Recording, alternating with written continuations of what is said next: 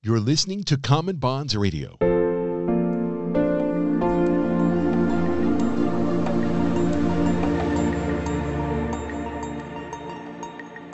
Hi, I'm Kelly Burley with podcast episode 13.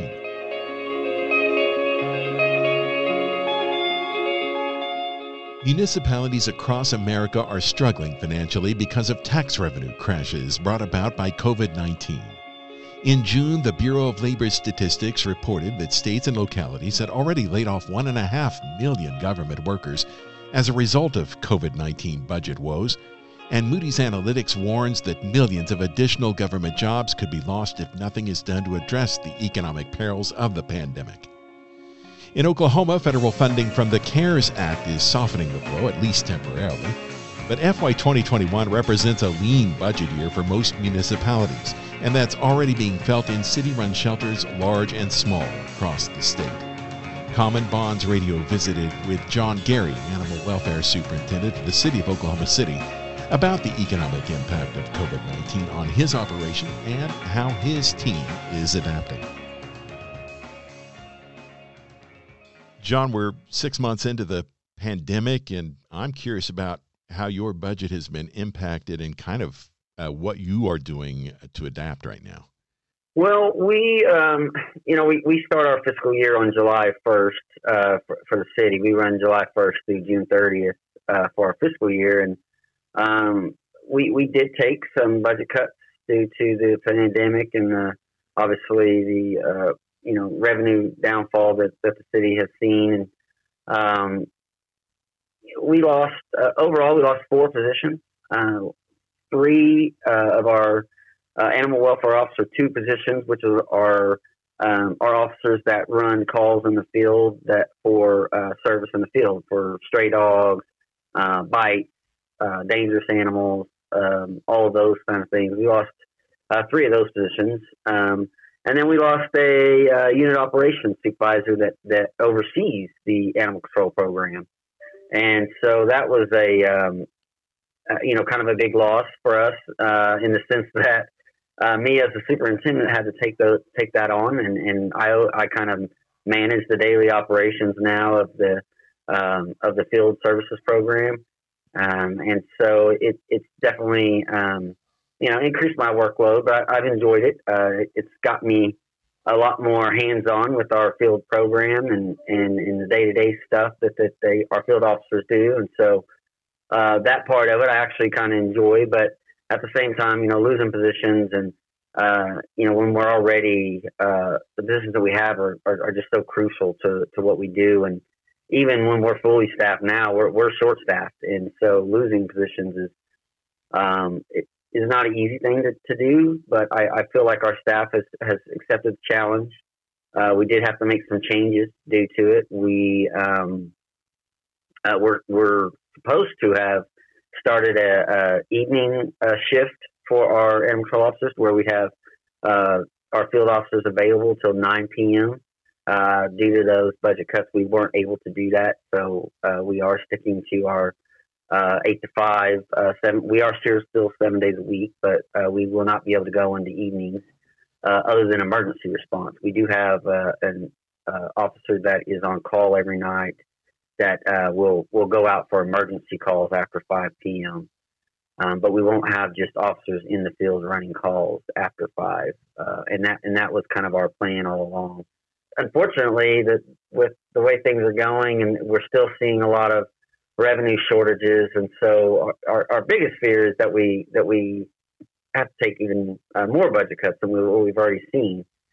But so far, our staff has handled it well and managed it well, and I think we're doing a pretty good job, all things considered. So, John, you alluded to the possibility that this could be a kind of a long game in terms of your budget.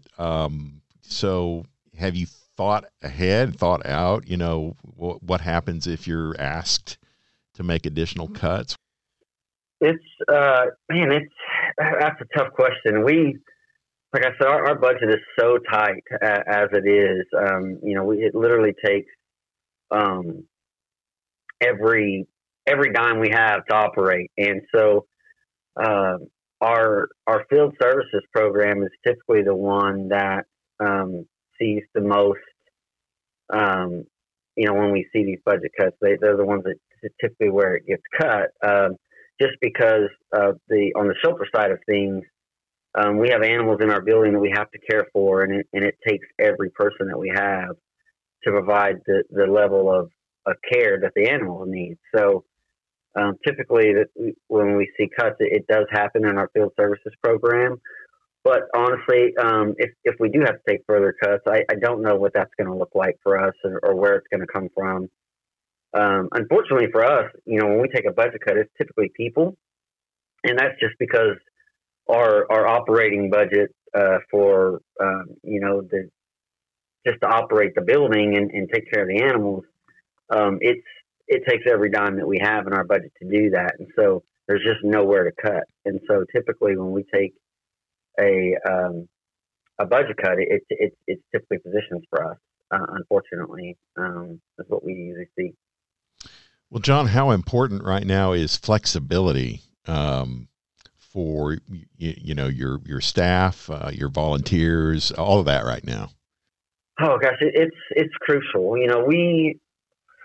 Like I said, it takes all of our staff to do what we do, and we have a lot of people working overtime and people maneuvering shifts around and doing all those things just to try to cover. We have several vacancies right now, and so losing those positions and the vacancies on top of it have been a very much a challenge. And so we do have a lot of our employees are changing their shift and are coming in an extra day a week to try to help make up that difference. And fortunately, we have just a great group of volunteers that just step up anytime we need it, and they've been a tremendous help through all of this. And they can't do a lot for our field services program, but working in the shelter, we absolutely could not do what we do without them.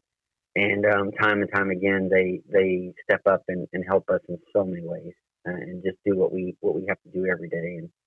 And frankly, we took these budget cuts in July and August, but these have been our most successful July and August we've ever had in our history. So I really feel like our staff and volunteers have really stepped up during a very difficult time. Talk to me a little bit about the success you've had this summer. Well, we had our highest live release rate in July that we've ever had at 89% of the animals coming in that we saved. Our field services program has met we have what we call our leading for results, which is kind of the city's business model, and we have targets that we're trying to hit as far as our call response goes. And in our field services side of things, they have hit our priority 2 and priority 3 goals the last 2 months, and that's never been done. We've always, with these short staffing and things like that, we've struggled to hit those targets and goals that we have. I just can't describe how thankful I am for our staff and the way that they've stepped up during this time, and especially the live release rate. In August, we are right at a 91% as of this morning, which will be by far and away the best month of August we've ever had. Just to give you an example, last August was 82, and last July was 83. And so when hitting 89 in July, and now we're at 91 so far in the month of August, these are 2 of our hardest months, and typically 2 months with 2 of the lowest live release rates of the year. And so the staff has just really, really done a good job. And once again, our foster homes and our partners that we work with in the community, the Oklahoma Humane Society, has really helped us out despite having limited openings due to the COVID and having to do adoptions differently. They've really done a really good job of helping us through these couple of months. And then we have so many other partners. We have over 100 other groups that we work with, and they've all just really done a tremendous job of helping us. And then I have to give our public credit too. Our public has really stepped up during this time, knowing that we're facing a lot of challenges getting animals out of the shelter, and they've really kind of absorbed some of the animals in our community. We've had the two of the lowest intakes we've ever seen in the month of July and August, And I think that's because our public has recognized that this is a challenging time for us, and that in order to save animals' lives, we have to prevent animals from coming here to begin with. And I think they've done a really, really good job at that too. So I couldn't be happier with the way the summers went. When you're talking about the pandemic and then facing the budget cuts and losing positions, and for our staff and volunteers and partners and community just to make it still be two of the most successful months we've ever had has just been unbelievable and encouraging to see moving forward in our future, that the public is really willing to do what it takes to ensure that we continue to save animals. John, that's really great news about your numbers. I'm wondering, is there any concern in terms of how,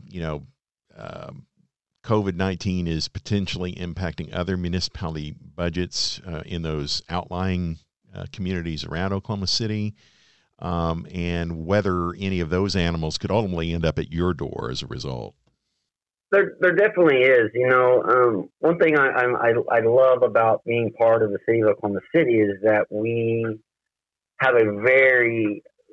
just have a tremendous leadership, city leadership from our city manager's office and the council, and they do a really good job of whenever we do face these budget cuts of making them as minimally impactful as possible. And so I feel grateful that we have that type of leadership here in the city. And I do worry about some of the smaller communities who, their funding is already short, and how they manage this. I've talked to some of the smaller shelters, and they're all kind of in a little bit of a state of a panic right now. And we try to help the communities out around us as much as possible. We have contracts with the city of Del City and Valley Brook and Nichols Hills. We have contracts with them where we help them and take their animals in, and then we also try to work with some communities around us that don't have shelters, and try to help them out as much as possible.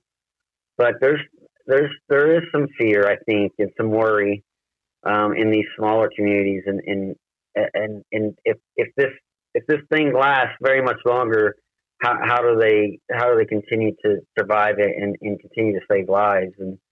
And it'll be interesting moving forward to see how those communities step up. Like I said, here in Oklahoma City, I think our community, the people in our community, have really, really stepped up to help us. And I think those smaller communities are going to need that even more so.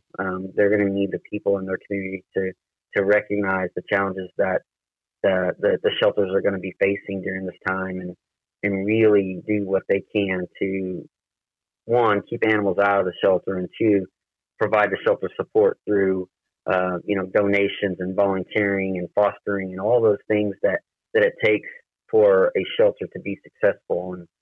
And so we'll see how it all plays out. And I do feel like here in Oklahoma, while it has not been good, there are a lot of other places that are a lot worse off than we are. So I do feel thankful that we have just, like I said, great community, great volunteer support, and great partnerships with a lot of different nonprofit groups. So at the same time, John, that you and other municipalities are really having to, tighten the budget belt, there's this growing concern nationally that we're going to see a wave of evictions this fall, impacting people who have lost jobs because of COVID. How worried are you about those evictions impacting pets and ultimately leading to an increase in your shelter intake numbers? Well, it's definitely a concern. We already see we visit with people daily on bringing their pets to us because, landlord doesn't allow, or they're moving, or whatever the case may be. And so anytime, you get people losing their homes and pets are involved, a lot of times they end up in the local shelter. And so we are a little concerned with it. I will say the vast majority of people love their pets, and they're going to do whatever they can to keep them together. And one of the things that we'll try to do for as many as possible is, rather than the animal end up here in the shelter, is see what we can do to provide resources for those people, whether it be through our pet food bank, our spay neuter services, and do what we can just to try to assist them in any way possible to try to keep the pet in the home. And we'll see how things go come the fall, but we may have to look at our programs as well and see if we have some programs that we can help, maybe through fostering or just help people through these difficult times whenever they are, in losing their homes and having to move and find a new place. If we'll see what we can do to maybe help transition them, like I said, either through services like pet food and things like that, or just a temporary foster place for their pet until they're able to get resettled wherever that may be.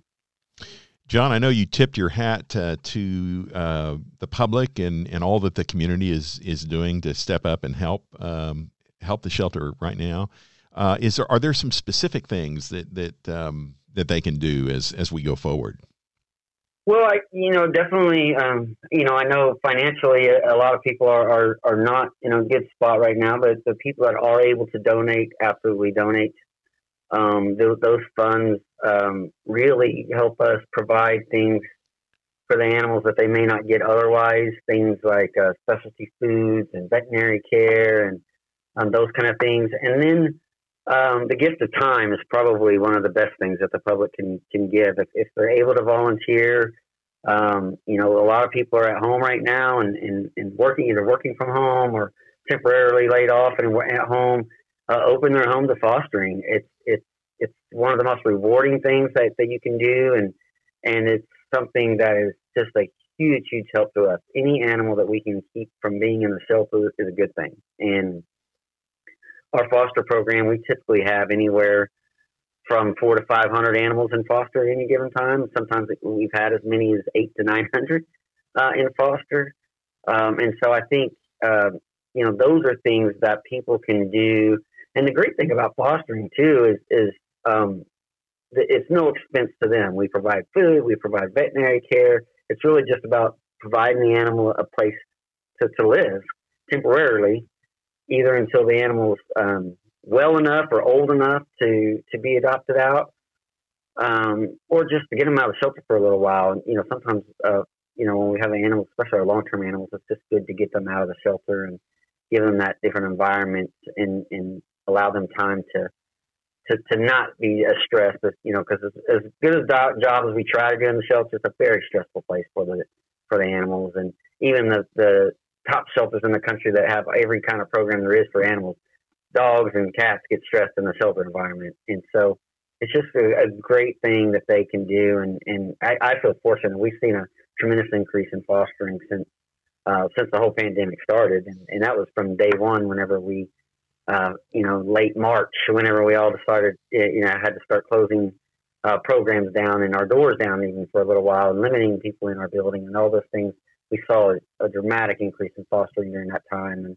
And that's continued throughout the summer months. And so those are things that the public can really, really help shelters do by getting involved in whatever it is that they can give, whether it be a small amount of money or time. But the fostering is big time for shelters right now. Well, John, as you continue to adapt in the current environment, wondering if you have any updates you can share on the new shelter for OKC. Well, we're cutting on pins and needles a little bit, waiting on that. Obviously, we're very excited about the new shelter, and so thankful that the public felt like that was an important thing for our community. And they formed the committees. COVID-19 has really slowed that process down a little bit, but they have formed the MAP 4 committee that will kind of help oversee projects, and they'll also put together the priority for the projects. As most people know by now, there's 16 projects as part of the MAP 4, and so right now, we're still waiting on that committee to determine the priority of those projects. So we'll figure out where we fall. Obviously, we're hoping that we're on the front end, but I think that committee is a good committee, and they'll do a really good job of evaluating all the projects and making sure that that they're placed in the proper order. And so we're hoping that we get some news in the fall about where we fall in the priority, and then we'll know a lot more as to kind of a timeline of when to expect to get the new shelter going and completed. John Gary is the Animal Welfare Superintendent for the City of Oklahoma City. I'm Kelly Burley. Common Bonds Radio is made possible by the partners of Common Bonds, including Lab Rescue Oklahoma, Peaceful Animal Adoption Shelter in Bonita, and T-Town TNR, working collaboratively to end the needless euthanasia of cats and dogs across Oklahoma.